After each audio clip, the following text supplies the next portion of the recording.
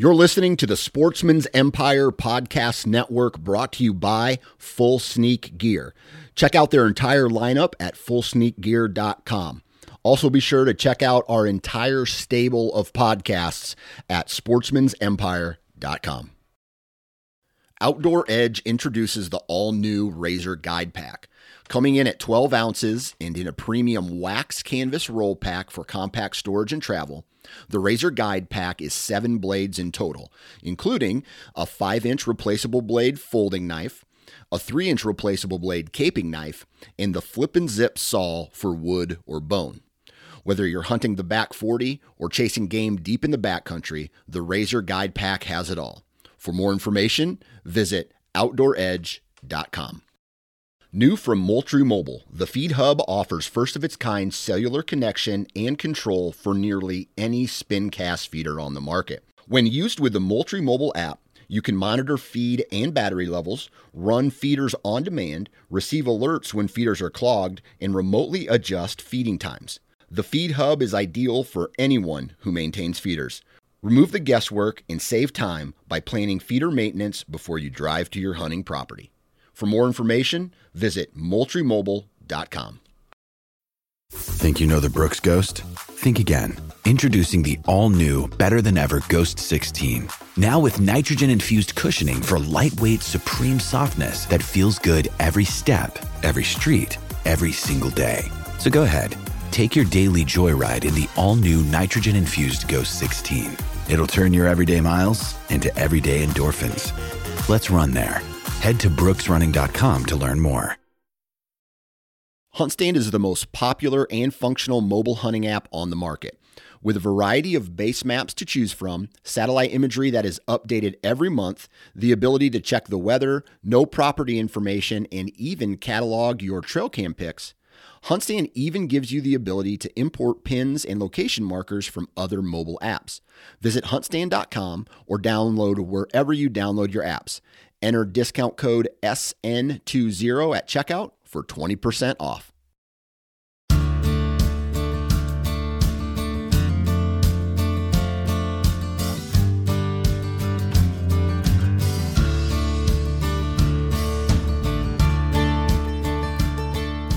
Hey everybody, thank you for tuning into this week's episode of the Pennsylvania Woodsman Podcast. I'm your host, Mitchell Shirk, and again, I really appreciate all your support here we got going on.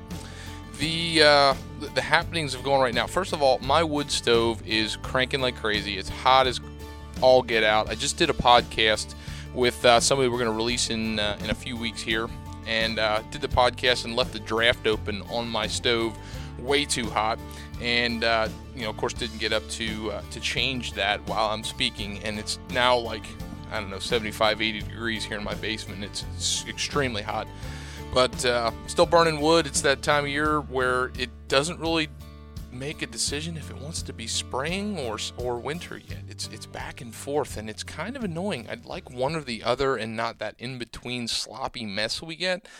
But you know what? Sometimes you just don't always get what you want, and that's just the way it is. Other happenings. I've been back to practicing with my guitar. And it's so stupid random. The only reason I bring it up is like I've just doing so much other stuff with work, and I got asked to play a song for an event that's coming up, and I'm like, I don't play this thing that often, and now I'm supposed to play a song for a group of people, and it's just like adding one more thing, and like I got to make sure I practice this thing enough so I feel comfortable to do this in front of people on top of everything else, all while I really am chomping at the bit to do some habitat work and some preparations for next year. I got some really cool plans in the mix here at my place. I decided I was going to invest in putting a conifer border up at a section of my little property here, because I determined that I really need this screening here, and even if it's going to take a few years to establish, I want a good solid screen, and it's going to be added in conjunction with the layers that are already there. I have some switchgrass up. There's pockets of it that I still plant in, or portions of that I'll still plant in an annual screening to kind of get layered screening both in height and width. I also, just to try it, a couple of years ago I put some miscanthus grass in, and I had, the first year I planted 2 rows, and I had mixed results in the stand. Some of the sections came up like crazy, grew really, really well. Other sections are just on behind or didn't come up at all. So then I ended up doing a replant in certain portions the second year. So it's just staggered all over the place. So my screen is like this lopsided mess. And I just decided, you know what, the screen is so important that I'm going to add a conifer screening. And I got some trees that are a little bit more advanced. Some of them are 3-gallon and some of them are 10-gallon trees, tree pots that I think are really going to be a benefit to me in the long run. So I want to plant those trees here. I want to restructure the design and the feel of how deer enter my property and leave my property in relationship to food plots and how they'd move. I got to restructure some trails. Some of it is just gotten completely annihilated with the falling ash trees. There's dead trees and widow makers hanging all over the place. And for one, I need firewood. Even though I've got it burning like crazy in my basement, I still need more. I'll need more next year, so try to be a conservationist and use that firewood for good purpose. But getting it out of there, cleaning it up, and restructuring the trails and the locations where I want. There's a couple trees that I'd like to, some living standing trees I'd like to cut and direct deer movements accordingly into this small piece of property, and then enhance that movement with some changing of mock scrapes. I have a water hole in it at a certain location that I think is an added attraction, and then just changing the structure of that food plot. So I got all this stuff in my mind. And by the way, I'm also going to be planting some deciduous trees that hopefully in a few years are going to be producing a mast. One of those things that it's kind of like an ice cream crop thing. It's not necessarily a need, but it's things I want to tinker with. It's things I want to try. And the idea of having green food source, mass food source, all in a small location and with high attraction in my neighborhood, I think that would be something that'd be a benefit long term. So I'm excited to do that stuff, but I'm like, I don't know when I'm going to do it. So I'm still trying to figure that out. I'm working through some stuff, but I think I got some opportunity in March. At least that's what I'm hoping for, and that's what I'm banking on. So hopefully you guys are able to do the exact same thing and get some stuff that fuels you, gets you going. Because if you're anything like me, you think about doing that hunting stuff all the time. And, shifting gears, this week we're talking with somebody that's no different, thinks about hunting in some capacity all the time, and is a really good hunter, might I add. Is somebody that has a lot of great stories. I was thankful I got to connect with him, and that is DJ Hoshauer. He has a lot of great stories. I connected with him because I wanted to pick his brain on hunting out west and some mule deer. He's had some great mule deer hunting experiences, and has a really cool trophy room. I was fortunate enough to go over and check that out. But we dive into something that is near and dear to me. We've talked about in a couple other episodes here recently because it is a hot topic. It's hot right now in the press, media, social media type stuff. But it's popular and relevant for me personally, and that's just hunting in big woods and successful stories in mountain bucks. And DJ killed an absolute fantastic mountain buck, old mature buck this year. It was a fantastic 8-pointer, and I got to hold the rack, and holding that thing was just mind-boggling. The mass that it had, the tine length, and it's just an incredible, huge beast of a mountain buck. And the story and listening to him, how he approached that, how he approaches going into the big woods, managing with pressure, just being somewhere in isolation, enjoying that. But not only that, but the emphasis on finding sign and hunting sign, and not as using trail cameras as a tool, but not relying on them, and just being a true woodsman. This show's called the Pennsylvania Woodsman Podcast, and it's for those that are trying to be a better woodsman. And I've got my avenues that I think I'm fairly sound in as a woodsman. There's other areas that I need some improvement on, and that's what this podcast is hopefully catering to in some degree. And DJ is somebody who's a fantastic woodsman from the side of Pennsylvania and hunting mountains, and he's no slouch at anything he goes to, because he's driven, determined, and he puts a lot of hard work into it and sets goals and works to achieve them. And he's just this is a fun episode. It's a great story. For me, it left me on the edge of my seat as we're going through. We go down a couple rabbit hole discussions and what we think about deer hunting and the history of Pennsylvania and archery hunting, or just deer behavior in general. But we get and lead into the approach and ultimately the kill of this fantastic whitetail in Pennsylvania. And if you see the pictures on the post for this website, it's an impressive buck. But last thing before we get to this episode, keep in mind, guys, we are in the midst of planting season, approaching planting season if you are a food plotter person. And we've got some episodes out now and coming up to try to help you gear that and make some preparations. But I wanted to share with you guys, if you're new to this podcast, or you haven't listened to it too much, or you haven't heard me say this before, I'm an agronomist by trade. I work with a lot of farmers, and I tell everybody that if you have questions in getting started with food plots, please reach out to me. I will gladly help you if you feel I can help you with any of your startup things. So, connect with us on Instagram and Facebook. It's at Pennsylvania Woodsman Podcast. You can also email me at pawoodsmanpodcast@gmail.com. PA Woodsman Podcast. It's PA, not Pennsylvania. PA Woodsman Podcast @gmail.com.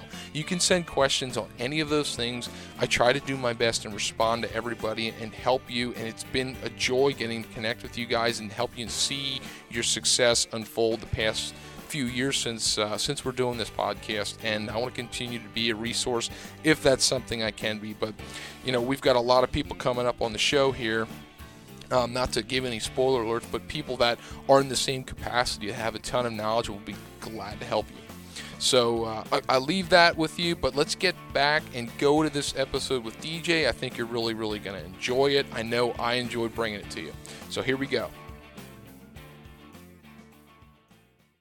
We're sitting here at DJ Hoshauer's fantastic basement. I'm looking around at a wall full of memories, some great bucks. And, DJ, first of all, thanks for coming on and chatting with us and having me over at your wonderful house.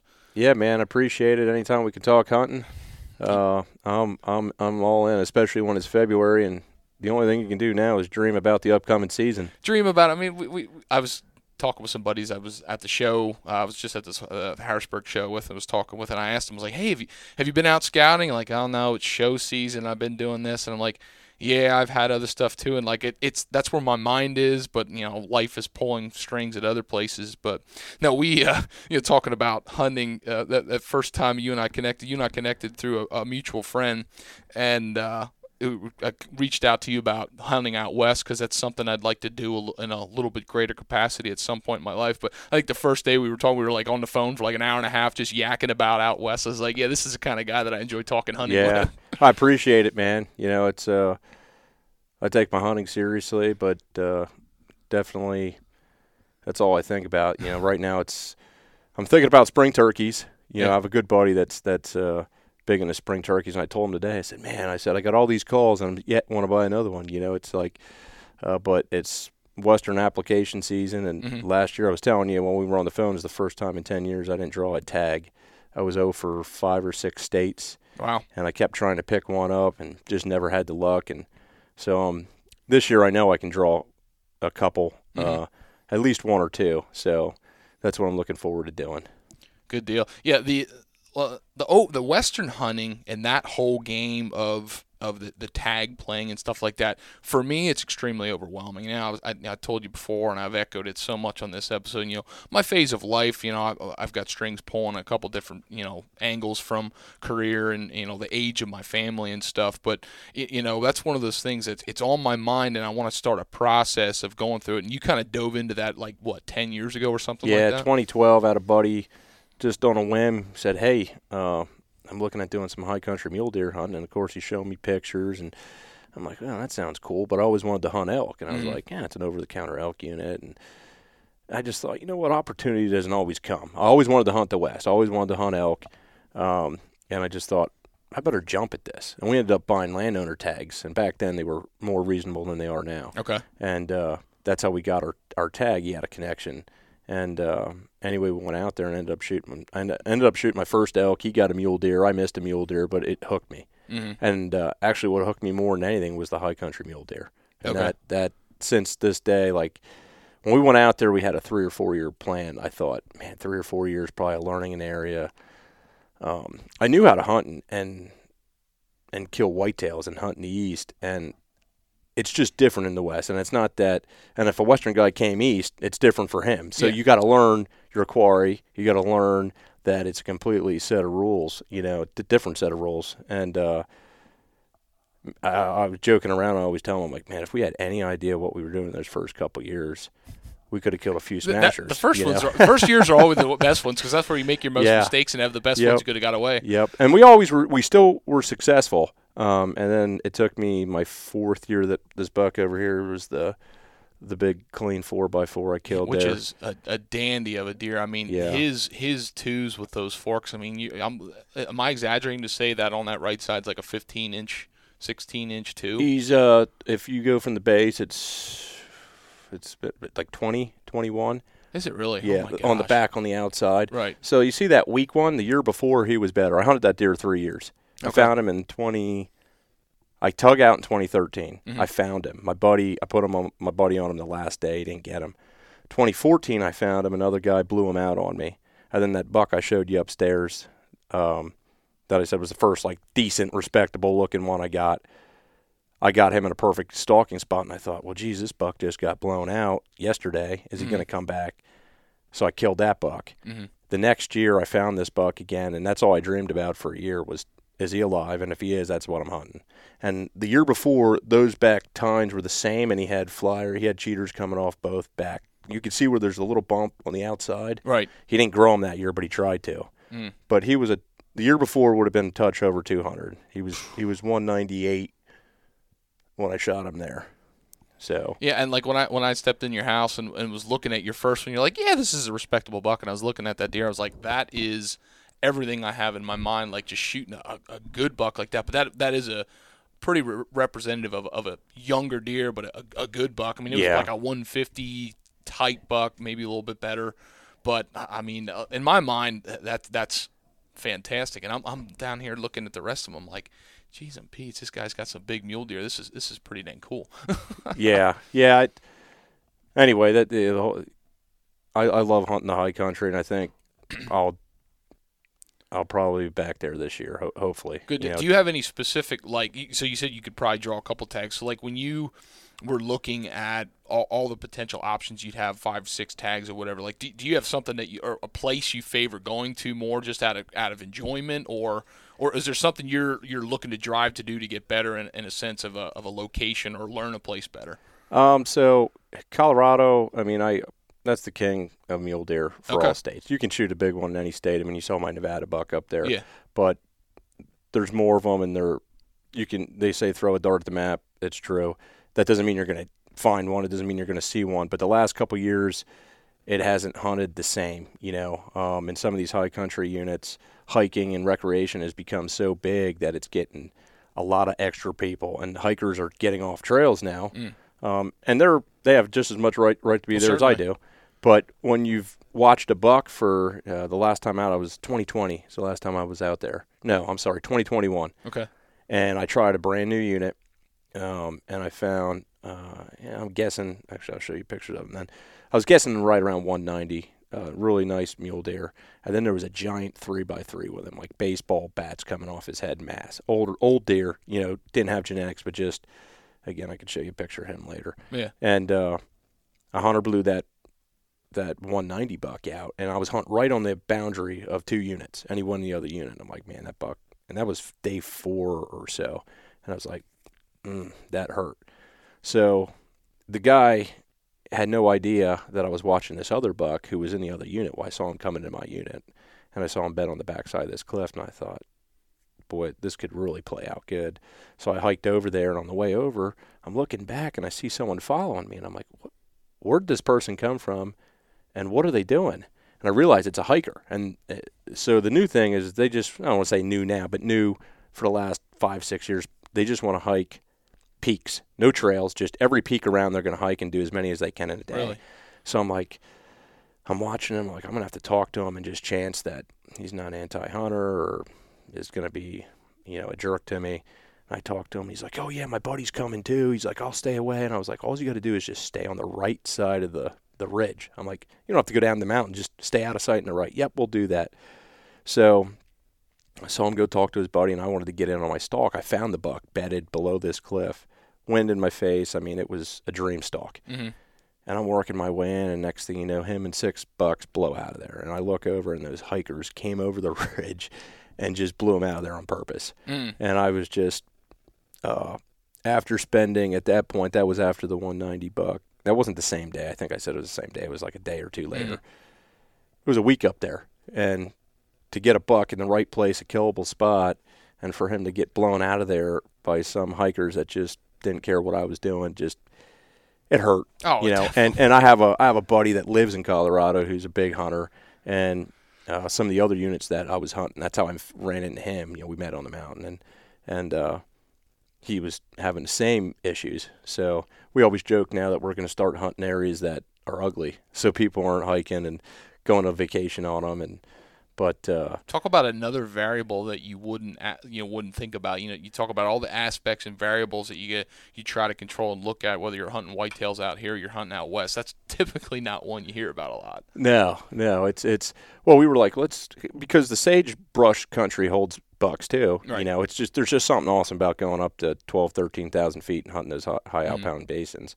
And it's a tough hunt, but to me, it got into my blood, and that now I'm like, I was thinking about going. I actually have some spots that I think would be pretty good, and I got a little bit of inside information that they hold some good bucks, but I'm like, the high country's calling me, so I think that's probably, I'll just deal with it. I mean, it is what it is. Well, there's the aspect of hunting new places and hunting specific deer, specific caliber deer, and then there's the other side of the adventure and where it's calling you to be. And I mean, that's kind of how I am too when I compare hunting in southern Pennsylvania for whitetails versus hunting in northern Pennsylvania, just the terrain and the places. But we quickly got off on our hunting tangents like we're gonna do. But I did a very poor job of introducing you and talking about your upbringing through hunting and stuff. And I'd love to give you the opportunity to do that. Yeah, no problem. Grew up hunting Pennsylvania, and even though I love the West, I still love That's where hunting you cut your Pennsylvania. teeth. Yeah. I cut my teeth. We had a cabin up in the northern part of Pennsylvania. Love going up there with the family. Still love going up there with the family. I was able to get my own cabin just a half a mile from where my family's camp's been, so we still hunt together and hang out together. But I hunt down here in Southeast just like you, but I love hunting up there. But yeah, I mean, I've just always loved the outdoors, love the woods. I'm there as much as I can, and I think over time I love being out there so much and love chasing whitetails that there was a progression, right? Like when you first start hunting, it's like, man, I want to get a deer, and then it's, well, I want to get a buck, and maybe your first deer was a buck, then it's like, oh, I want to get a nice racked buck, and then it was, boy, I want to get the biggest buck, and then it was, man, how many years in a row can I get a buck? And I think now I'm at the point that, well, for a while, about the last 2 decades, I like to try to find one buck I want to hunt and kill him, And it seems to be the progression, and it also seems that within some people, there's kind of a plateauing with that. Like you go through that progression, it gives you the drive, and you keep going to that next thing, and you get to a certain point within your hunting career, and some people plateau and kind of coast off. And the one thing I've really noticed, like talking with you and talking about whether that's just targeting whitetails out here or targeting specific deer out west, mule deer hunting and stuff like that, like your level of intensity and the way you approach it, like I love that, because to me intensity drives motivation in a lot of people. Like I talk with some friends of mine there, and they say to me, like, I'm motivated by how much you talk about the enthusiasm you have in that, and I kind of get that from you too. Talk a little bit about the transition. I'd like to go back out west for just a second because I'm just infatuated with your mule deer and talking about this because you said that took hold of you and like your drive and how you were approaching doing it on your own and glassing the changes you had from hunting east to hunting big high country west, like, but the level of drive and stuff just is impressive to me. Thanks, I appreciate it. Like I said, I take everything seriously, and it doesn't matter if it's work or trying to be a dad or a friend or do it the best you can do it. And it's the same with hunting. So I think for me, I just like to set goals. If I set goals, that's sort of where I'm working towards. And we have dreams. And I think dreams are possible. They got to be realistic.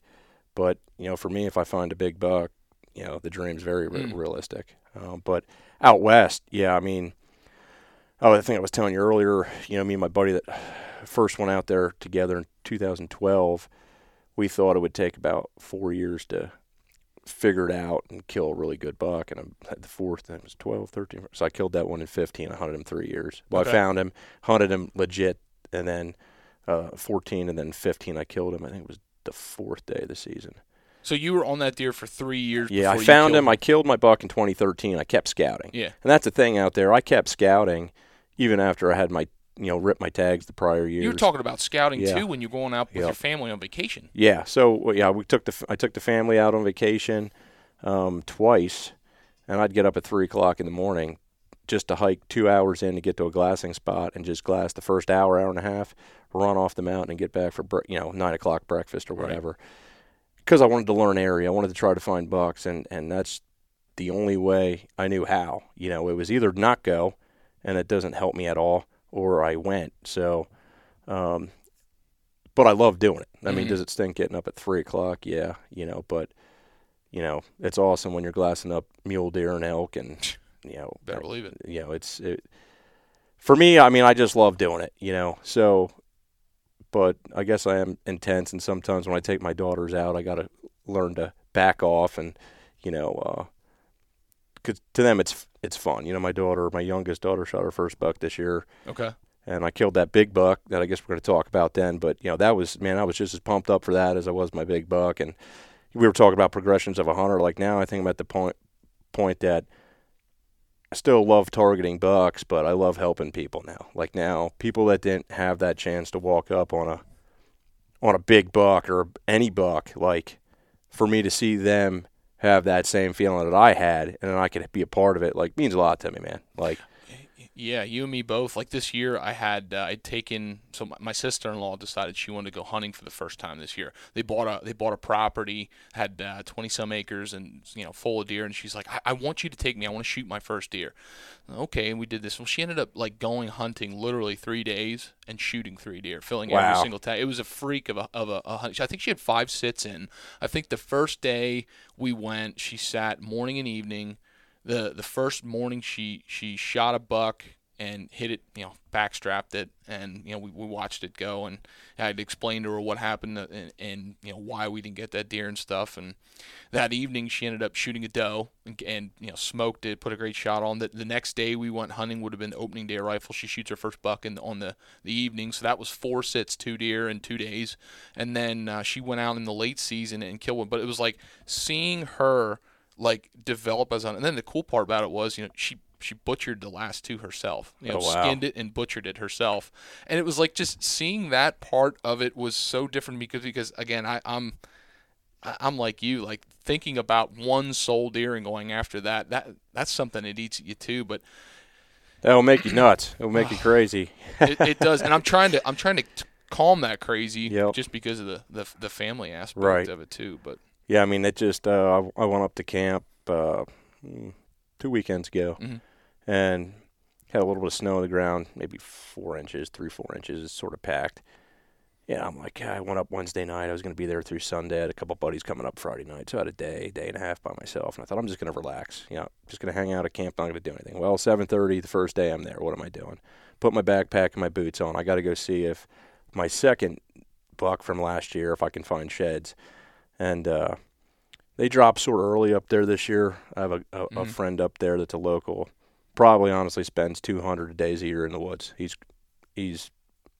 retired, but just loves nature. And I think he found 11 right around New Year's. Wow, 11 early. sheds. And then he had some health issues, so he hasn't really been out since. But I did find a big track. I found where he was hanging. I found where the deer were feeding. They were in there heavy, and I found several areas where he had the ground pulled out, and a really big track. And I knew his track from when I ran cameras on him. He was going to be my backup buck to the buck I ended up shooting, but I think it's him, but I don't know for a fact. But you don't see many tracks the size of the one he has, so I'm really praying it's him. But anyway, you're going back to scouting. It's like, so already that's what I'm thinking about for next year. I'm like, did he make it? You know, and I'm hoping he did. It's been a mild winter. Yeah. You don't know if he got shot, but finding that track on the same ridge he was running, was already has me looking forward to maybe running some cameras in mid-July. It's usually when I start. And, okay. I was actually kind of was going to ask you, because the buck that you killed this year, which was, I mean, a heck of a deer, especially for the how do I want to word this? The atmosphere that you were hunting in the location. That's a heck of a buck in Pennsylvania. So congratulations. And I was really curious, like that deer. You said you got hooked on targeting whitetails, and I love those stories. So like, how many years of history did you have with this buck leading up to this year? Yeah, so this buck's sort of unique in the fact that the story, when I thought it was concluded when I killed him, actually concluded just 2 weekends ago when I was up and I went to my buddy's house. He's a big shed hunter. Okay. And he had sheds from that deer from 2000. They were 2017 sheds, but he found them in the spring of 18. Okay. And he found them. I had my rack, and we put them up right next to the rack. Now, the rack itself wasn't as big, but they were identical match to the bumps, to exactly how they ran. And he goes, I don't know where you shot this buck. He goes, but I'm going to tell you where I found him. And he told me where he found him, and it was a couple miles from where I shot him. Okay. So, and up there, a couple miles is nothing. Like this buck I was hunting in the summertime, I had him 3 straight line miles in the air. He was moving at least that far. I picked him up on, we had him on camera up there. Yeah. The one I thought I had him zeroed in from what I knew the year before. And then my buddy asked me, he goes, hey, I have a couple extra cameras. Where do you think I should run them? I'm like, yeah, run them out this ridge. And he texted me, he goes, your buck was just all the way out this ridge. I'm like, come on, man. And I actually got depressed because I was like, if that buck's moving that much in the summer, what's he going to do come, the season when they start rutting, but ended up figuring it out.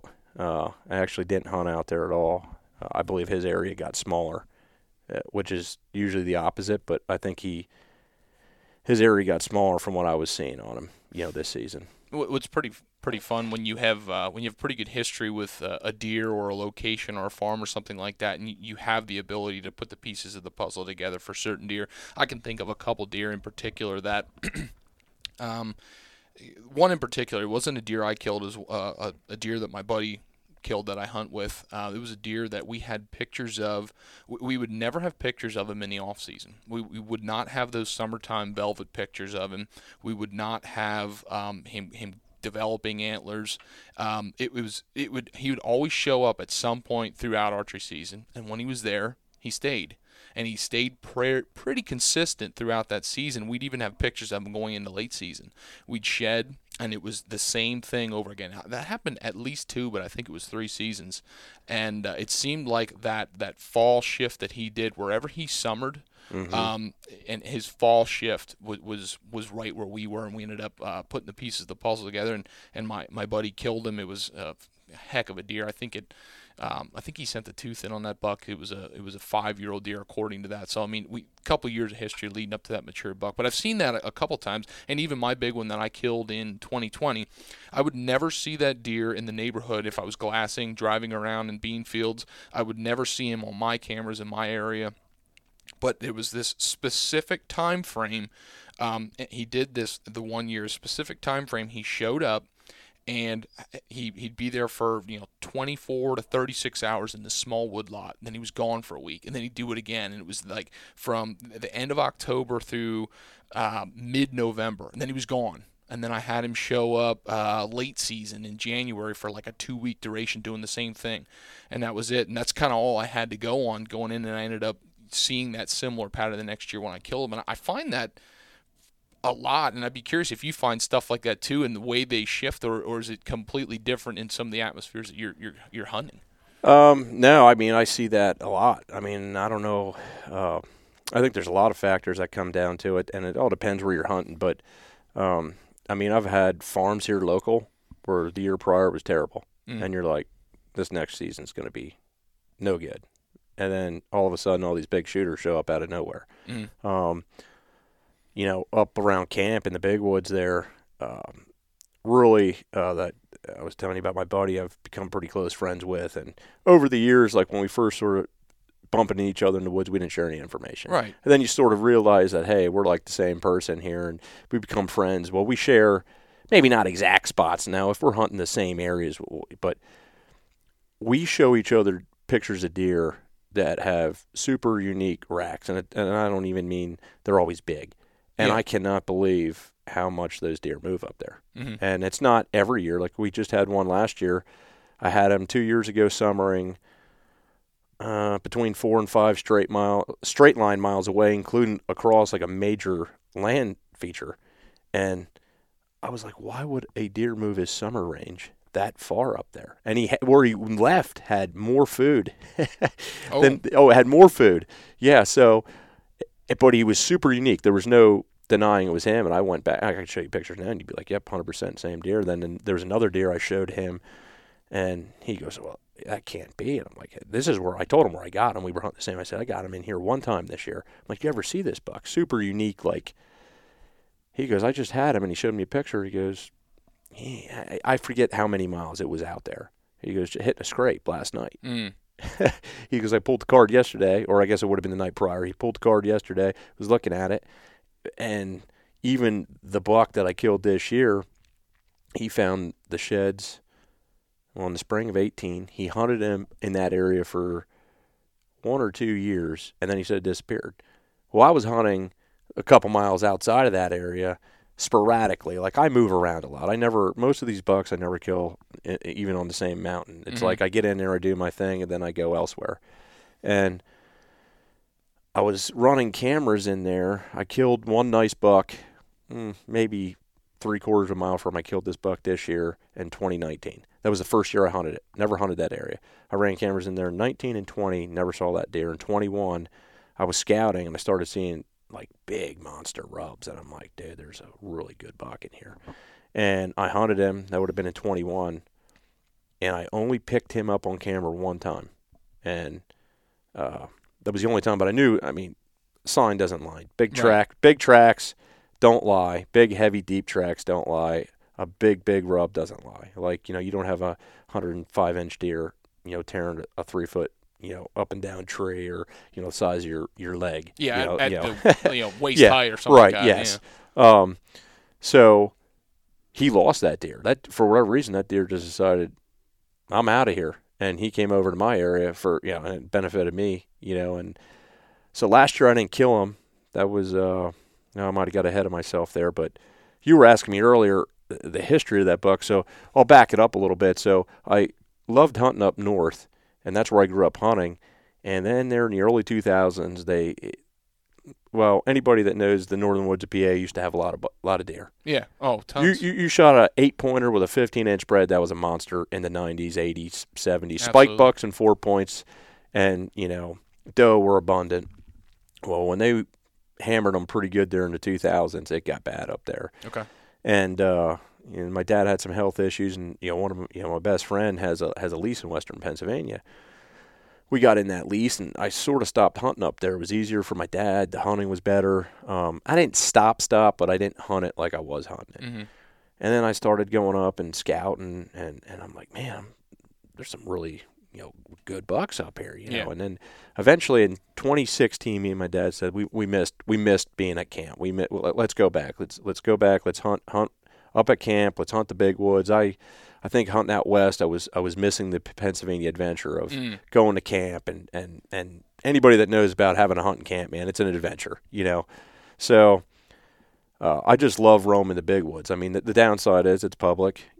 All kinds of things can happen. But the upside is you got hundreds of thousands of acres, between game lands and state forests and, what have you. But so in 2017, my dream always growing up was I shot some okay bucks, but I never shot one of those bucks that you dream about, right? Yeah. Like coming out of the big woods. Like ones growing up in my mind, I always had these like visions of big bucks, and I'd find a big rub, and I'd be like, I wonder what that buck was. But they didn't have cameras back in the 90s, and then even early 2000s, the cameras were okay, but not like we have now. So in 2017, my goal was I'm going to get serious, and, let's get it going. I went up there, and that first year I was lucky enough to shoot one in rifle. That was that buck right there. He's up at camp. I have that mount at camp. I was hunting with my cousin that day.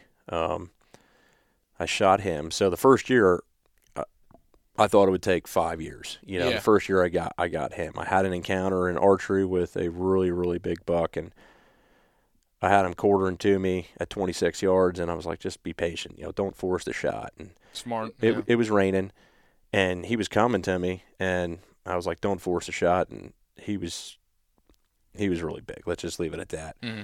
And I was hunting him, and that wind swirled, and anybody that hunts the mountains, I should have known that. I got so focused on just be patient and just wait. I wasn't thinking it's raining. I wasn't thinking about he's been down there grooming himself and just hanging out for 2 or 3 minutes. Like, your wind is not going to hold. Anybody that hunts the mountains knows your wind, it swirls. It's going to. And he caught my wind, and I never seen a buck do this. He swirled, and I was in a select cut, so I could see up from my tree. I could see hundreds of yards.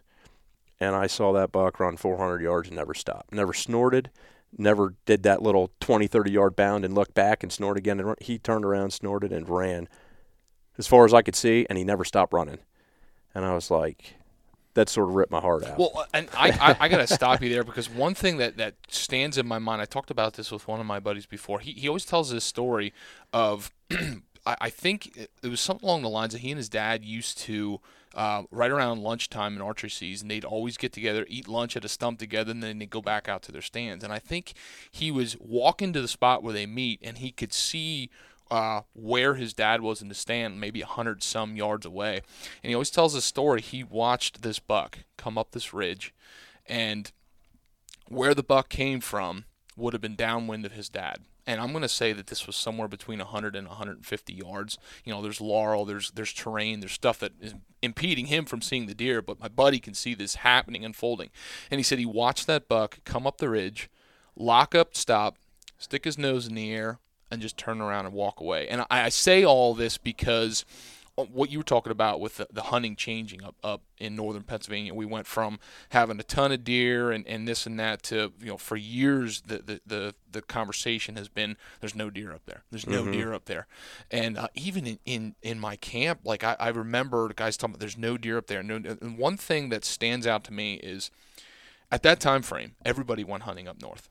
Right. All the hunting pressure was up there. And like I remember stories of my dad talking about the sun rising, and you look, and it's a pumpkin patch everywhere, and you can walk miles, and you're just seeing guys constantly. And I think about that level of hunting pressure, like you were bumping deer constantly.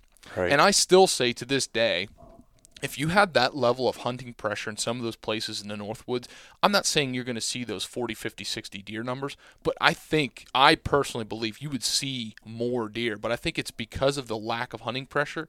I feel it's so much easier for a deer to do exactly what you just experienced with that buck that smelled you, ran 400 yards, and you never saw him again. Like, I think deer are busting you, and you don't even know it in those settings. I would agree with. There's definitely deer that are smell you. I mean, I've seen it when you can see. Like sometimes I'm in a select cut, and like when you're on the ground, you can't see very far, but when you're up in your tree, you can see.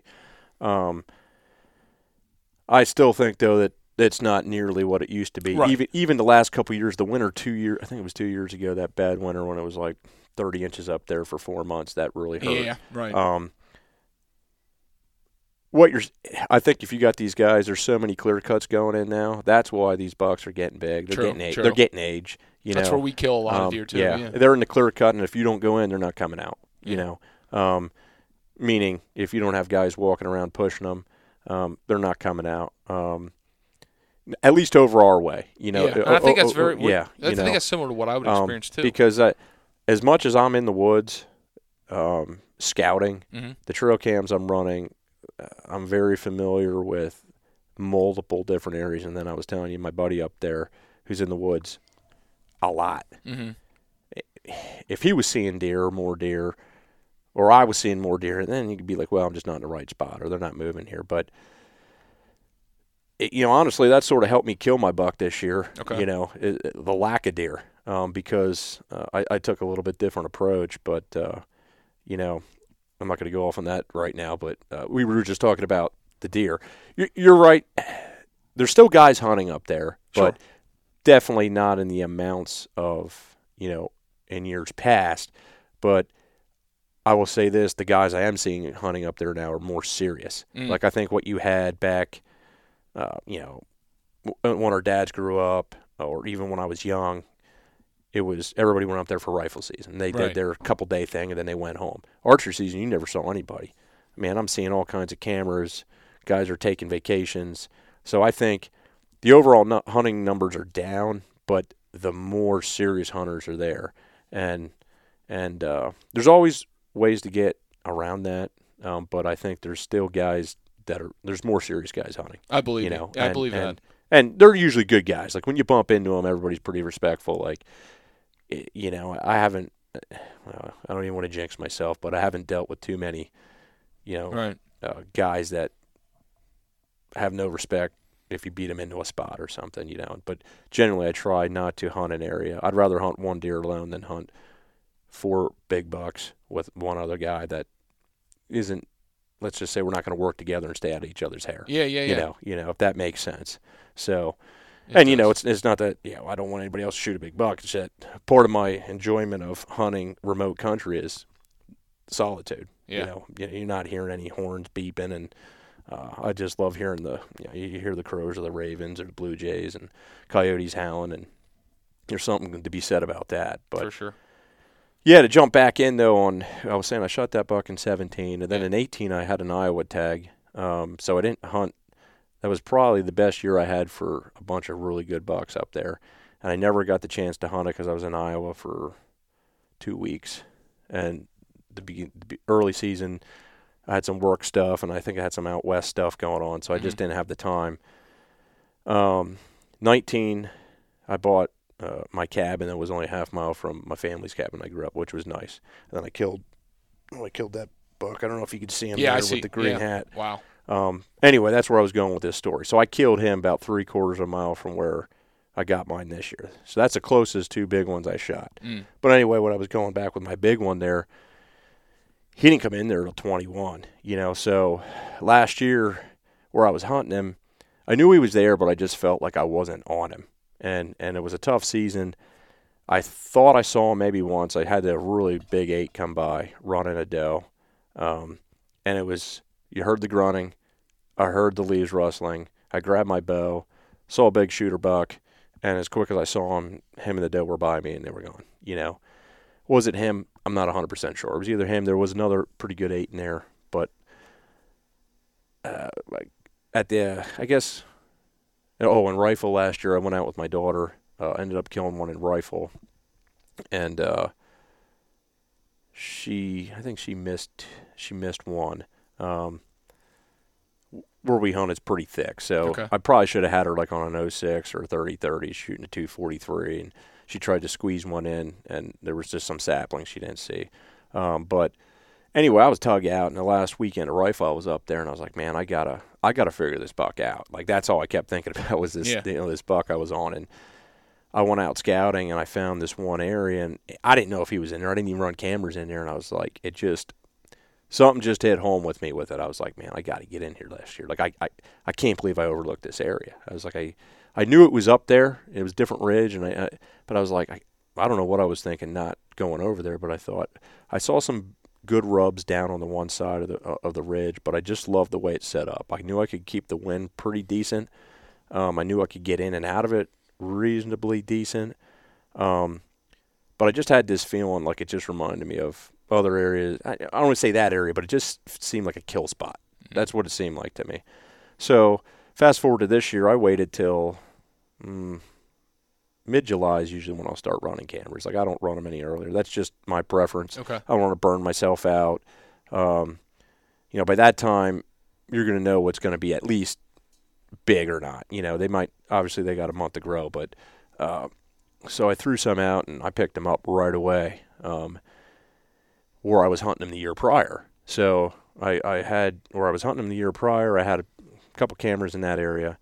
And then the area I found in rifle season, at the end of the previous rifle season, I put a couple cameras in there. And right where I thought it was going to be good, I never got them. I never got them in the summer. I never got them in September. I never got them in halfway through October. From where that spot was, it was about another, I guess I got onX Maps. It was like, if you just straight line it was about 700 yards down the ridge. I got him in there a couple times in August. And it was just tough to get in and out of that spot. And I'm like, he's got to be back there where I'm not picking him up. So I went in there the first week of the season.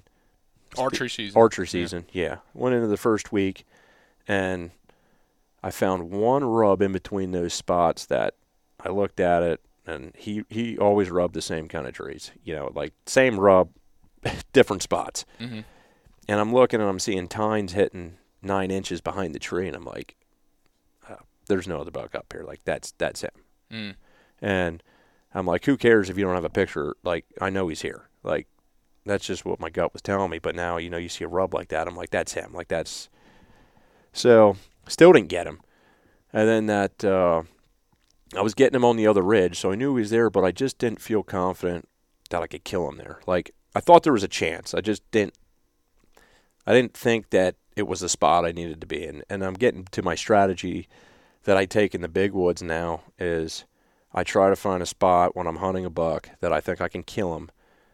And they move around so much that I try to hunt the same 2 stands as much as I can. And I know that goes against what you should do. Like, if you hunt farm country, right, you're never doing that. But because there's so few deer and I can get in and out of these spots without spooking anything and keep my scent down, to me, if you start moving around everywhere,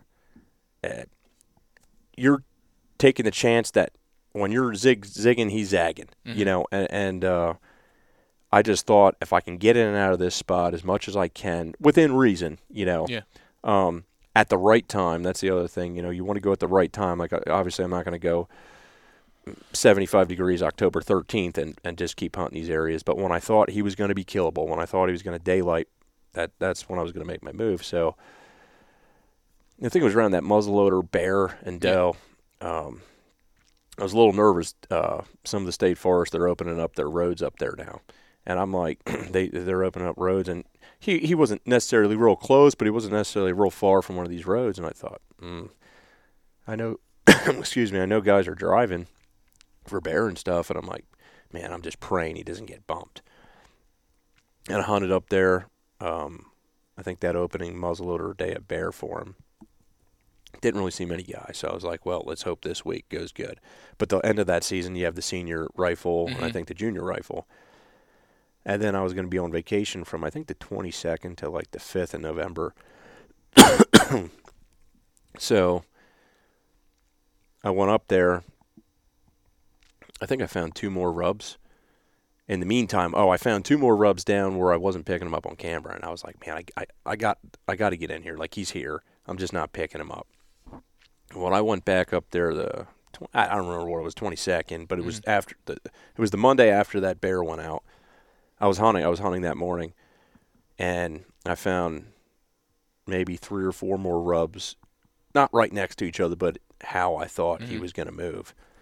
And I thought, he's here. Like he's using this ridge. And I instantly moved one of my cameras to a little bit different spot, and I picked him up the second night. So I knew he didn't get blown out of there. And that gave me all the confidence, like, okay, he's here, game on.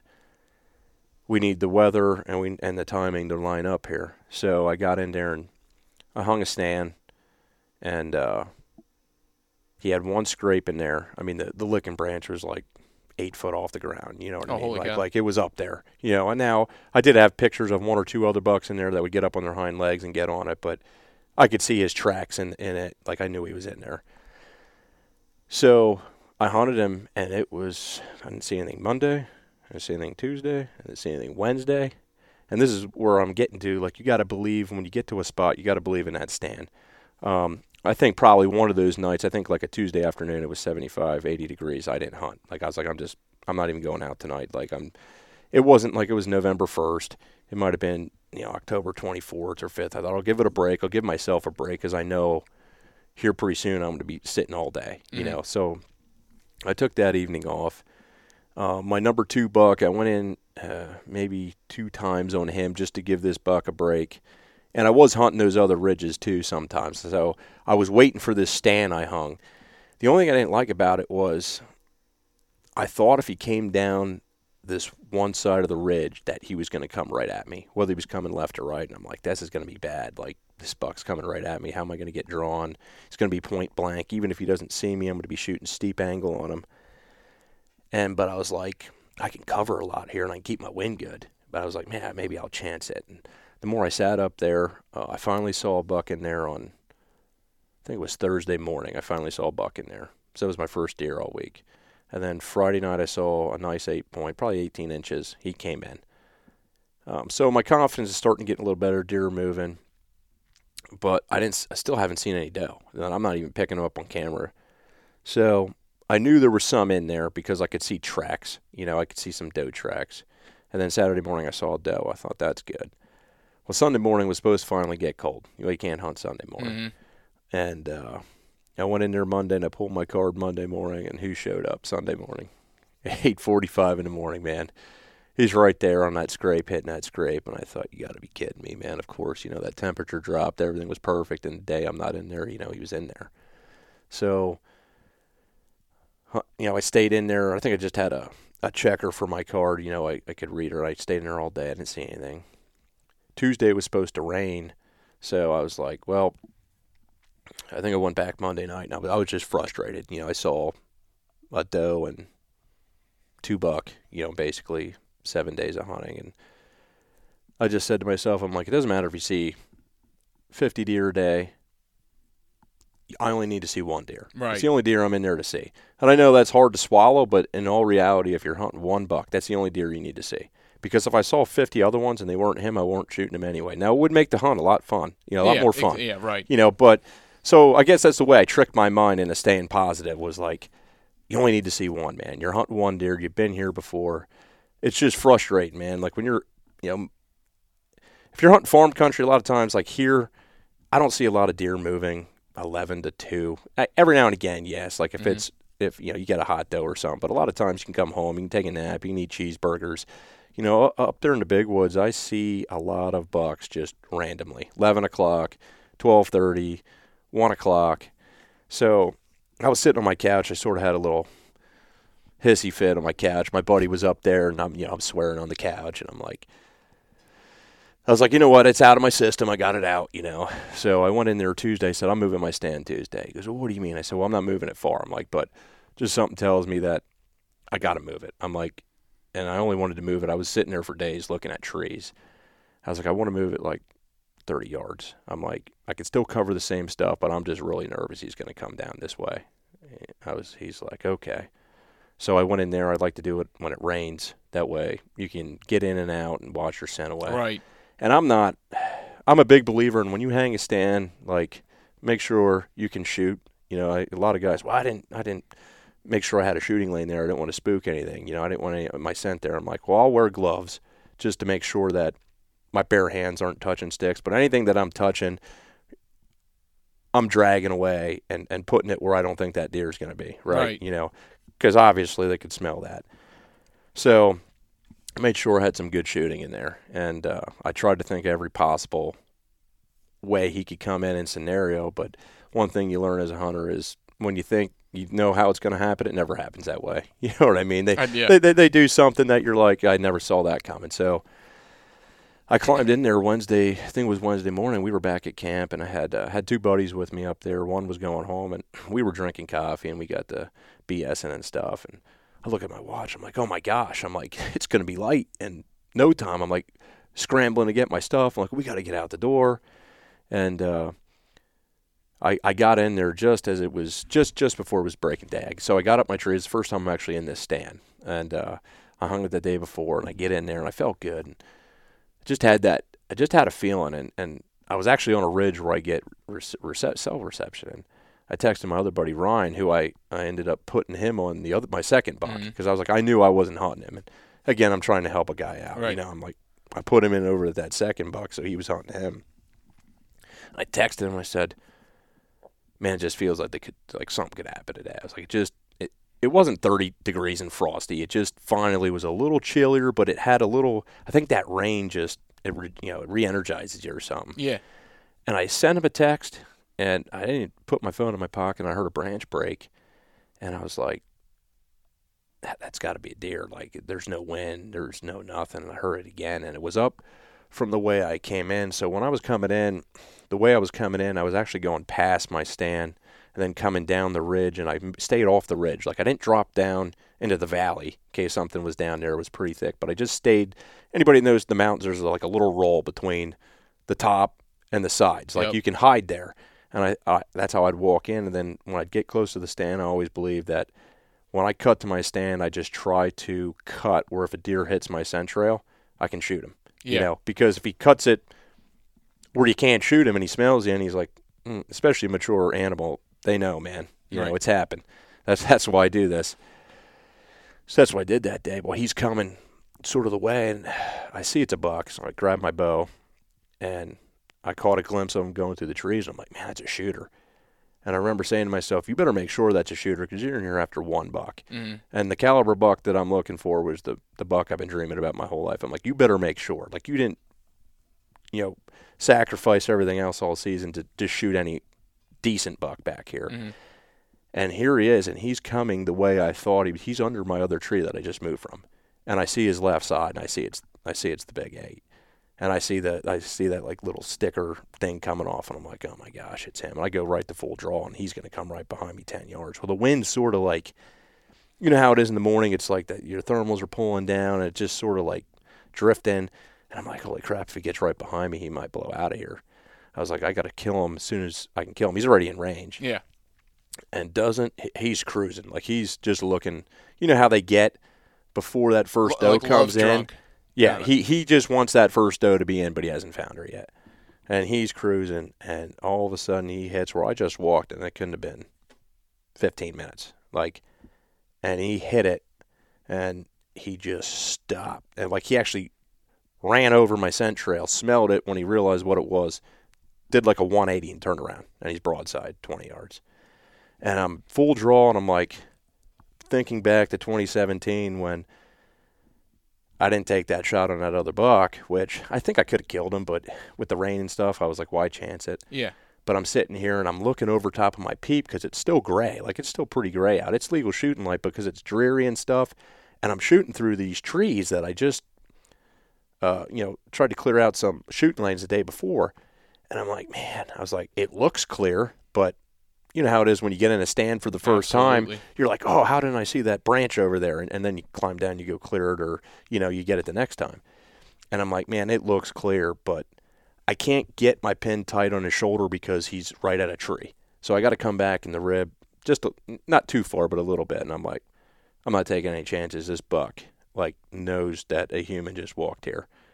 And I let it rip, and I just saw it hit a mid-rib, and I knew it was pretty decent, but I didn't think it was like instant kill. And I'm like, the first thought I thought of was, I see him run, and he ran back the way I came from, and then he did like a little J hook to the right, and it gets real thick down off the side. And instantly my mind went to, why didn't you just tuck it on the shoulder and take the chance that, you weren't going to hit that tree, And right. I was like, you could have 10-ringed him. You mind easily play straight. Right, and now I'm thinking, now you're in for a rodeo all day. That's what I'm thinking. I'm thinking one lung, liver, and out the gut. Like, that's what I'm thinking. And I'm shooting I shoot a rage. I've had really good success. Most guys, either love them, I hear Love some them or bad hate things. them kind of thing, yeah. I'm not going to get into the topic. I've had really good success. So, and that's why I shoot him is for a marginal hit. And at the time, it just happened so quick, and I didn't know if he was a little quarter to or a little quartered away or perfectly broadside. He was pretty broadside, but how sometimes if you're just a Especially little quarter in to, that light. right, in that light, and I was just like that. I knew that was going to change everything. So I stay up my stand, I text Ryan back, and I was just like, I just shot the big 8, and like it was 1 minute from when I texted him and said I think it's going to be pretty good to when I texted him and said I just shot the big 8, and he thought he's like, you just texted me. I think it's going to be good. Now you're saying you shot this buck. Like, yeah, okay. I'm like, no, man. It happened that quick. It's amazing. And so I was like, I'm staying up here. I'm not even getting down. So I stayed up there till 10 o'clock. And I was like, I'm just going to get down and go look at my arrow. So I went over, looked at my arrow, and it was just coated with the good blood you want to see. No gut, no nothing. So I was like, he must have been broadside or maybe a little quartered away. So I thought, I'm just going to take the trail up to where I saw him go over this edge. If I don't see him laying here, I'm going to just back out, go back to the cabin, eat something, hook up with Ryan. I called my other buddy that was at camp, and I said, listen, I just shot that big buck I was after.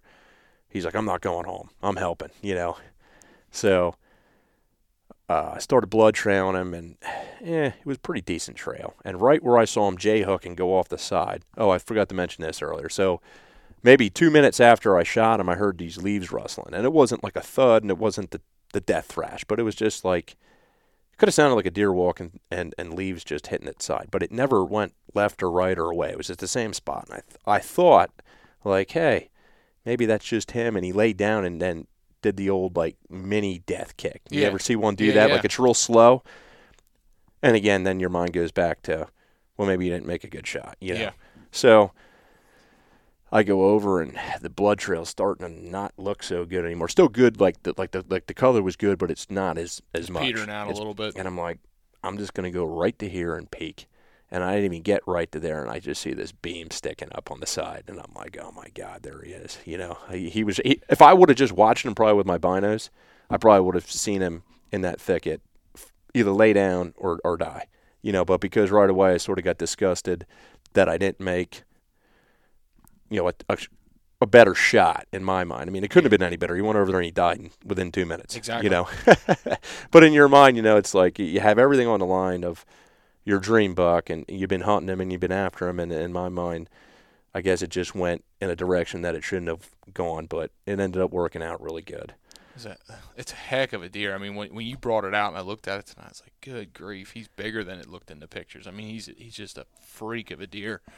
I think the thing I find interesting, like as you tell your story, like it kind of seems like there was as much woodsmanship skills going into this deer as much, or more than reliance on using cameras. I think we get so hung up on cameras, and I mean, you use cameras obviously for this deer, but the bouncing around I think was what was interesting, and relying on sign. I'll be honest with you. I take like every year you can look back, and some years I'm like, man, I hunted my butt off, and I just didn't make it happen, which that happens. Then there's some years that it does happen, but this year I got, I think every hunter has strength. There's some guys that are great at whatever. For me, it's always been reading sign. I've killed most of my big deer, just reading signing, understanding how animals use the mountain or the terrain or the farm. Like I said, tracks, rubs, the timing of the year, like what are the deer doing? Obviously early season they're feeding, and it's pre-rut, then it's rut, and But for me this year, I let the couple pictures we had so far away get in my mind, and I just started going crazy looking for him over the course of 3 miles, because I always thought, man, I gotta find a better spot. I gotta find a better spot, and then I'd be running more cameras. And I got to the point that I was so stretched out with cameras that when I'd go up to hunt him, early in the year there, I'm wasting 3/4 of a day just checking trail cameras. And I just had to sit down one day and go, well, what are you doing? Like, he loves this one area. Well, I think he loves it, right? To me, if you're getting a buck on camera, or like you're seeing that he's in there with a rub or his tracks or whatever, at least 2 to 3 times a week, like he likes that area. It's not like every 2 weeks I'm just coming through here. I was like, get back to what works for you. I'm like, who cares you don't have them on camera where you want to hunt them, where you think you can kill them. You saw a rub over there. Well, now I saw 2 or 3 rubs over there, and it was 4 rubs. Then it was big tracks, and I'm like, so I got back to doing what works for me, which is reading sign, and also I just think years of experience, you build a know-how from failures and successes of what your gut says. Like every time my gut says it's good or bad, it could be good or bad. There's times I'm sitting in the stand and my gut's saying, dude, you should have left here 3 days ago. And then I'm still sitting, yeah, but my camera said this. No, man, sometimes you just got to pull up anchor and cut your losses and leave. But that definitely helped me this year because it slowed me down. I started getting a little too quick and spread out, and I focused more on what I'm good at, and that like I said, it's everybody's good at different things. There's a lot of great hunters out there, but for me, reading sign, understanding the timing, and I think a lot of hunting, no matter what game you're hunting, timing's everything, and getting back to my basics, and then using cameras, but I used them to supplement what I already know.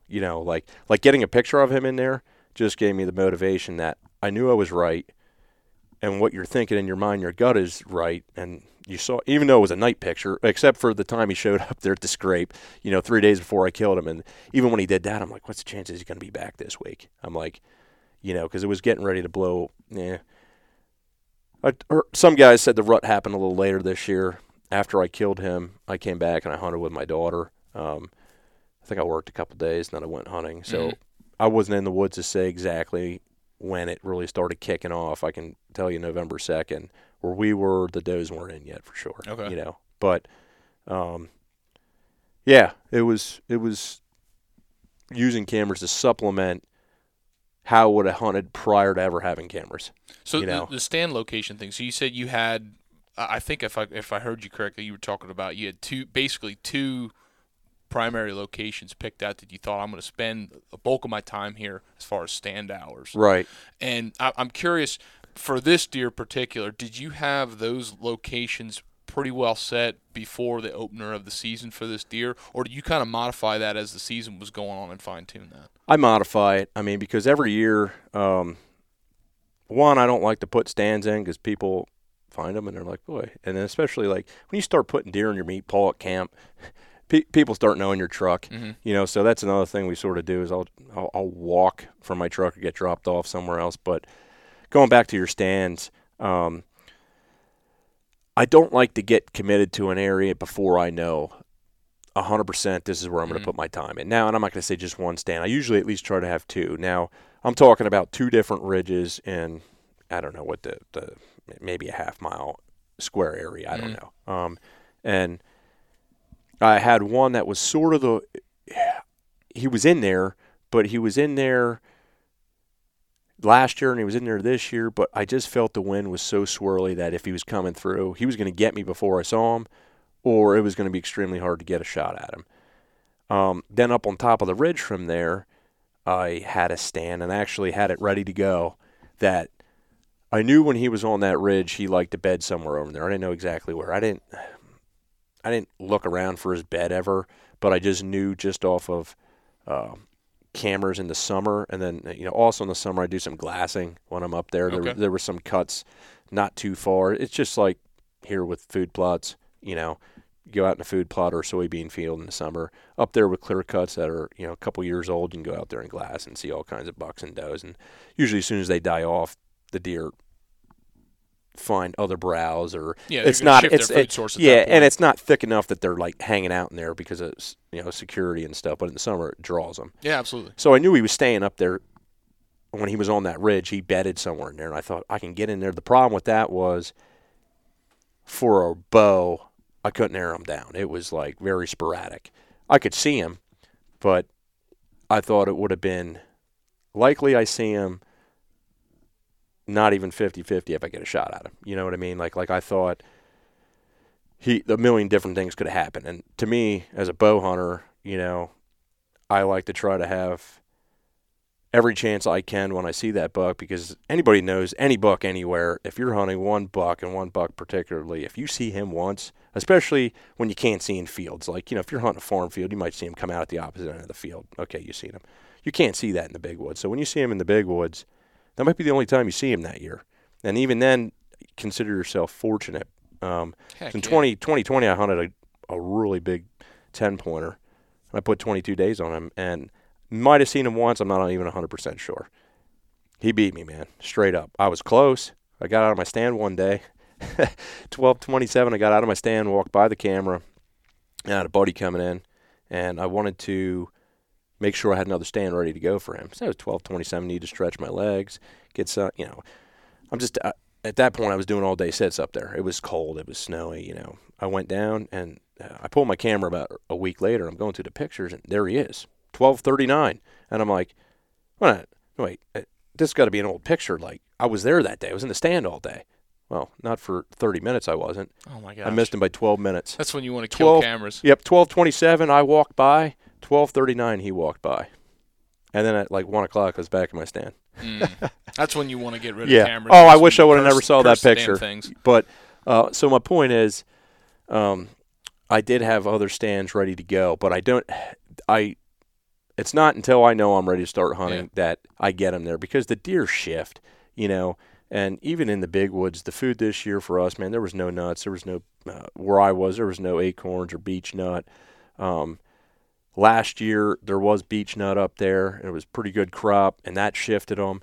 So you were better off just like hunting out of a climber, really, unless you were hunting a certain deer. But if you were hunting an area that you could get a climber in, or like a set of lone wolf sticks, or doing that until you were like, boy, this is a spot I really think that I'm going to kill him out of. And typically speaking, if I'm hunting back in pretty good, I'm not hauling a climber too much when I know I'm going to be in there often, because if it's cold, man, you're hauling a lot of gear in, a lot of gear out. You can't you can't overdress going in. I mean, it's like I use my frame pack that I use out west to carry my stuff in the morning, because I go in pretty light, but I have some good heavy gear that I use to stay on stand all day. Right. But no, to answer your question, it's not until I know it's like go time and I feel 100% confident that this is where I want to hunt him. And like I said, I switched my tactics up on this buck. There wasn't that many deer in that area to begin with, and I knew I could get in and out probably without spooking deer. I mean, you never know for sure, but low probability, and I could get in there and hunt every day until we cross paths. Almost every day. If there was some really warm days there, I gave it a break, but that's how I did this. I don't like setting a stand in summer or September. I'll hang stands in the end of September, but that's to hunt early season. These bucks generally are going to shift, from their October 4th pattern to a pre-rut or a rut pattern. Oh, absolutely. And like it sounded like you were doing a little bit of in-season scouting for this deer, a little bit, and I'm sure that's going to. It's like you said, when you built the confidence that you have for that deer, that's when you're going to hunt it. But I mean, from year to year and buck to buck, does that look different for you each season as far as? So you touched base earlier about that really big buck you killed, and he'd just show up in the season, and it was. I've had bucks up there that they're there until the end of September, boom, gone. Don't ever see them. Then I have bucks that are never there, and then they show up late September or October. I have spots that there's not a scrape or a rub on, and then all of a sudden, 1 week it gets hot, and that's where I think just continuing to check areas and continue to keep your thumb on the pulse on what's going on, because things shift up there, whether it's pressure, food, when there's not a lot of does, so when the does are going to come in the heat, and that's just the way I like to hunt. I don't like to get stuck on an area, because if you get stuck, I know that sounds, I was stuck on that area, but I would have been in there. I felt the time was right. Let's put it that way. Right, yeah. Right. So when I mean stuck on an area, I'm saying for the whole season, you got to adapt, because a lot of times it will have that really good peak action and activity in there, but it can go away and die just as easily as it's come. It's just a matter of picking the time when the time's right. Get in there and hunt it now, because I hear a lot of guys, I'm not going to hunt it today. I got this going on, but I'll hunt it next week. And I'm thinking, dude. Yeah, wrong mentality. Like you got to hunt it now. They're there now. Your timing is now. Next week, you don't know what's going to happen. A lot of things could happen. But deer shifting, like we were talking about in the beginning, this buck that you killed this year and having, pretty spread out where he was, and other deer in particular, how they just roam up there. And there's something about big woods whitetails and their level of just moving from one ridge to the next, and I think it's overwhelming. So the shift that you were talking about, I mean, I think all deer have reasons why they shift. I mean, food, cover, pressure, there's a lot of things. Shifting in fall patterns, I mean, I've seen that pretty consistently. But you were talking about pressure. I still say sometimes, you said earlier in our conversation, you were talking about a buck shifting, and the area he left, there was better food, better cover, and he went to an area that didn't quite make sense in your mind right off the bat. And I often wonder too, if you talk to like a psychologist for children, they talk about how when they're young, there's certain points in their life where they're really impressionable and that stuff sticks with them. And I often wonder the same thing with the whitetail. When they're young, do certain things happen at a young age relative to hunting pressure and experiences that mold them to the places that they want to go to and shift for security? I think food, cover, water, all those things are part of the equation, but those places and where a mature buck likes to call home, I wonder sometimes if that's part of it too that's easily overlooked. Yeah, it definitely could be. I mean, you just hit a good point there. That buck one of the bucks I was referring to that moved his summer pattern. I mean, it does get some pressure in there in rifle. To me, I was thinking summertime. There's really no one in there, messing around, and it had good food, but at the end of the day, they're deer, and I think they all have their own personalities. The buck I was hunting this year is a loner. I've never seen him. I never had pictures of him with anything else, and never saw him with anything else. And I saw him. I glassed him quite a bit in the summer. In those cuts, he was always alone. And I'm not, when I mean alone, there might be, just say, 4 bucks over here. Well, he'd be 75 yards over there by himself eating, So, I mean, they all have their personalities, but right. I think anything's possible. Anything's possible. I have no idea why sometimes, and that's why sometimes that's why sometimes I think as humans we outthink ourselves. True. Sometimes you just got to go with what's in front of you and hunt, and this past year, I don't know how many, I heard a couple stories of guys where theoretically you shouldn't have been in the woods. It was a hot day. It was whatever. The moon wasn't right, and they went hunting and they shot a big buck, And it's like, and then I've heard guys, well, I'm not going because of that. And I'm like, dude, it's November 5th. Like, you should be in the woods. You just never know. But, don't outthink yourself as a hunter, man. Like, if you get a chance to go hunting, just go hunting. And you know what? We do get caught up a lot in the kill, but to me, the chase and just being out there, even from everybody being busy and crazy in life, it's like, just get out there and hunt sometimes and enjoy just being out there. Don't lose sight of that. Do you think Western hunting and the scale of Western hunting and glassing big mule deer and hunting, mountain to mountain, ridge to ridge in the high country, do you think that putting that scale has helped you hunt whitetails in Pennsylvania more? I mean, anytime you're hunting, it helps you, man. And especially when you're chasing big animals. And I've had an opportunity to harvest a few. I think it's calmed me down in the moment of truth, to be able to bear down and make a shot. I mean, I still get pretty excited. Like, I'm not going to lie. Well, if you quit doing that, you're probably going to quit, right? But I think I have a little bit better that I can focus. But I think anytime you can hunt, I don't care what you're hunting. And that's one thing I tell, there's some guys that I know that are just huge whitetail hunters. And like I said, that's where I cut my teeth. I still love it. I come back here every year and spend 3 or 4 weeks every fall between archery and rifle chasing them. And it's like, you don't forget where you came from, but there's so many other animals out there to hunt that will teach you that you aren't as good of a hunter as you think you are, because you got to hunt them differently. You got to learn their behaviors and their and it's not that it's rocket science. It's just you're learning something new. Getting outside of your comfort right. You're getting outside of your comfort zone. So like mule deer, and especially a wily mule deer, and an older mule deer. I mean, they don't miss nothing, man. The ears, their hearing ability is crazy. Their eyesight is nuts. I mean, they got mountain lion stalking them.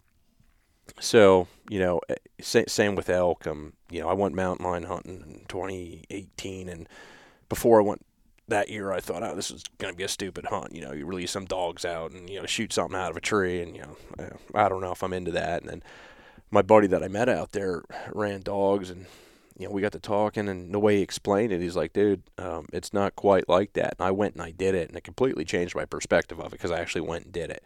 And it was just, the experience teaches you a lot that you don't know. And you're like, man, I'm so glad I did this just because of a new, it just is another feather in your cap of what you did and how you can get better. And you can draw off of some of those things of, what may or may not work. But anytime you can hunt and harvest animals, doesn't matter what it is, it's making you better, Yeah. and that's what we forget. I mean, if you go 10 years without shooting anything and you're like, you still got to seal the deal when you shoot something. Like, how many guys do you know? The big one got away, or I missed, or whatever the excuse is. They didn't get it. And to me, well, if you would have been shooting, heck, if you just would have went out and shot groundhogs, with your bow or your rifle or your 22, and that all makes you better, man. Absolutely. And then that's what I do with my kids with 22s. We're shooting cans and targets, and just that.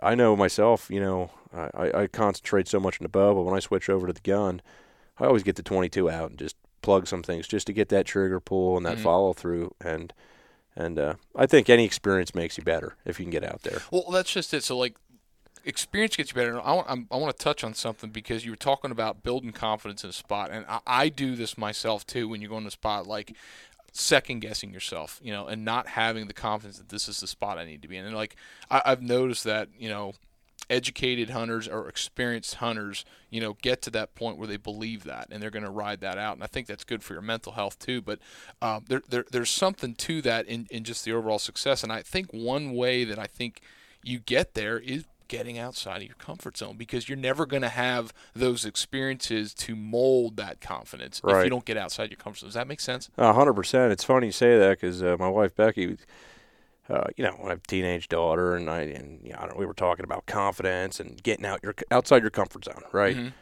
And she said to me, she goes, well, I don't know, maybe you just always had it. I'm like, no, I don't think so. I'm like, I failed and messed up a lot of things in my life, but I thought about that, and I'm like, yeah, I think it's that you get outside your comfort zone, and even if you make mistakes, you just keep pushing through until you have success, and then that's what makes confidence. You just don't wake up one day and you're confident. The confidence comes from experience. It comes from learning from your failures and then having a positive experience and seeing success, and that's where confidence comes from. And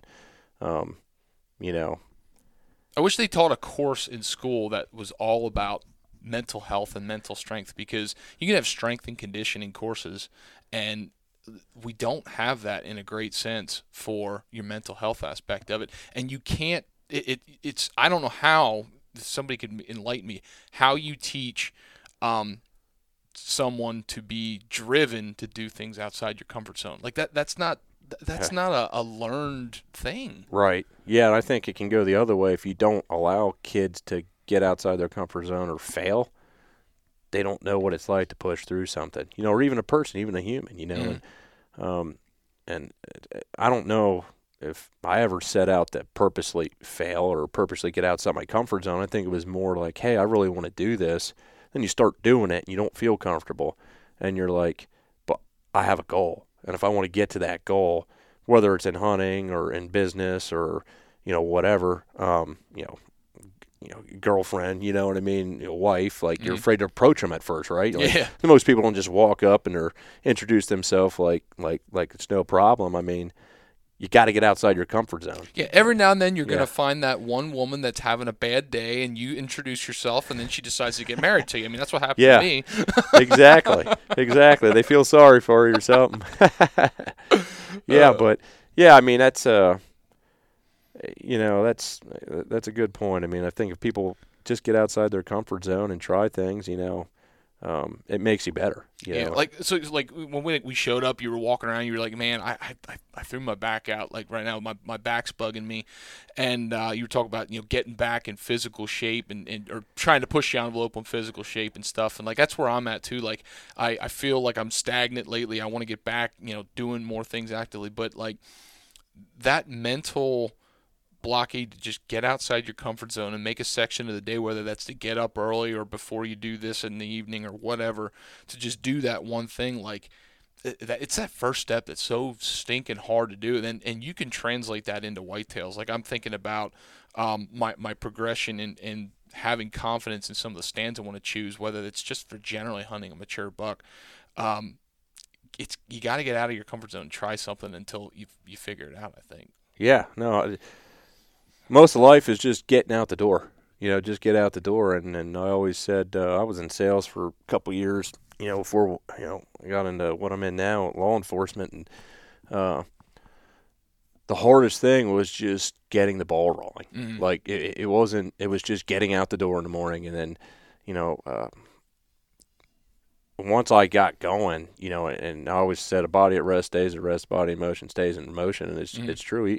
Even at work now, or anything I do, like even waking up in the morning, man. If I'm sitting around just watching TV and I never move, well, that's all I'm going to do. But if I get up, I get my coffee, and I go hit the gym, or I go for a walk on my day off, or whatever you're doing, just get out the door. And that's even there's days I get up and I don't want to go to the gym. I'm like, man, I'm not feeling it. I'm sore, I'm tired, or I hit it 5 days in a row. And a lot of times if I just get there, I'm fine. Yeah. To just get there. And, so. Well, let me ask you this point in your life with your hunting career, family, and everything else that you're at, like where at this point in your life, what motivates you the most? Man, like right now I'm 41. I feel like, I still got a lot of good years to come, but.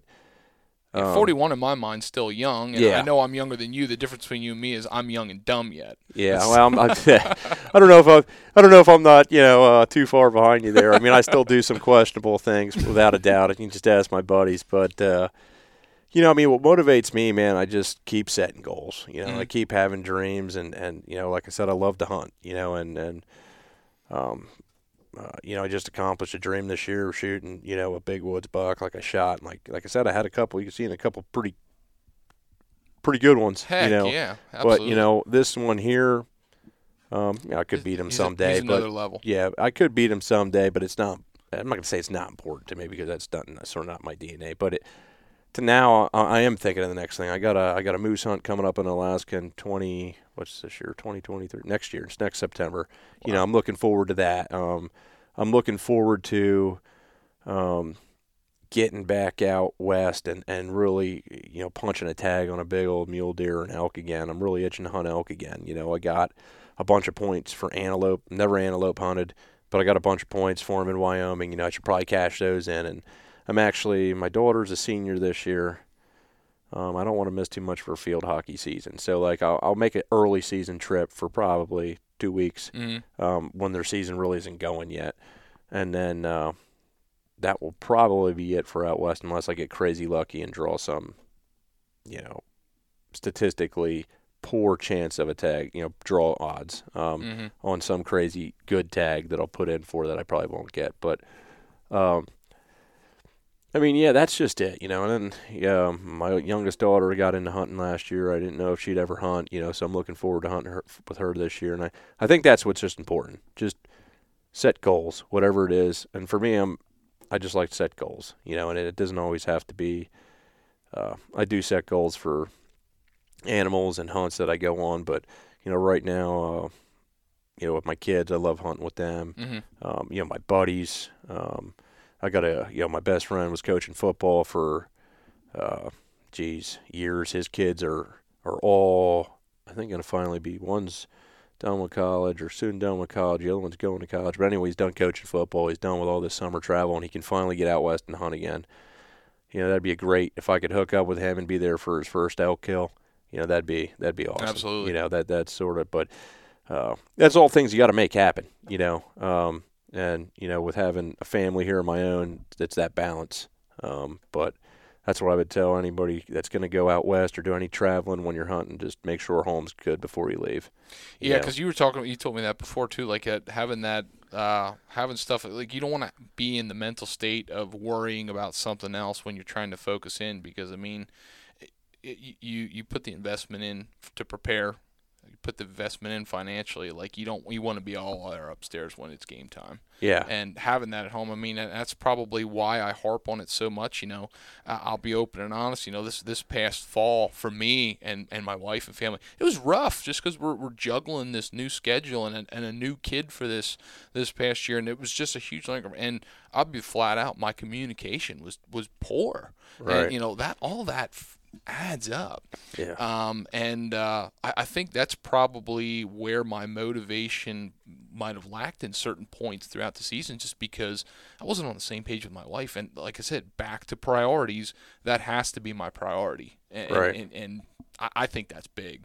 Yeah, it's big. You don't want to leave with you want to leave on good terms with your kids, with your wife. You want to, when you're spending money to go on these hunts, and, I do all my hunts. Well, there'll come a time when I'll take a guided hunt, right? And I have nothing against it. The reason I do it on my own is I just like it. I like it more, but I can hunt more, and instead of spending just say $10,000 with a guide, I can go on 5 or 6 self-guided hunts, but as I just make sure I took them on nice vacations, or we had a good summer, and that way I don't feel bad. Well, hey, I'm taking this hunting trip, but I didn't take them anywhere this summer. Like, I couldn't do that, right? Mm-hmm. So I make sure they were taken care of for the year for life experiences, vacation, or going up to the cabin, or whatever we're doing, visiting family and friends, doing things in the summer. Make sure all the bills are taken care of. Make sure you've been spending time with them, Mm-hmm. And I told you before, I mean, generally when I go out west, it's 10 to 28 days, something like that. I think 28 was the longest. I think 28 was the longest I went. And at one point there, I flew back for my daughter's birthday. Went to the airport, 3-day fly back. I don't want to miss her birthday. And then I flew back. And that was a good mental pick-me-up, man. Yeah. And I ended up, that was the year I killed that buck. And then I hunted with, that was the last time my best friend I was telling you about was out west. Mm-hmm. And, man, I called a bull in for him that last day, come right in. And it was like, I don't remember, 30 yards or 25. I mean, right there, top pin pretty much, with the compounds the way they shoot. And he was just facing us, it was more not even like dead on where he could, shoot, right there, that saw spot. Right in the right above chest that and clavicle neck. there between. It was more like quartering to, and, man, he just couldn't make it happen. Couldn't take the shot, man. It would have been all shoulder, but that was the last time he was out. And then I went home for her birthday, and then I had my elk tag, and I went back and I killed that 300-inch 6x6, Mm-hmm. and that was awesome. And then my buddy was out. My other buddy was out. He killed a 5x5. I was there when he killed that, so it was a good pick me up. But you take care of home, whether it's a wife, kids, a business.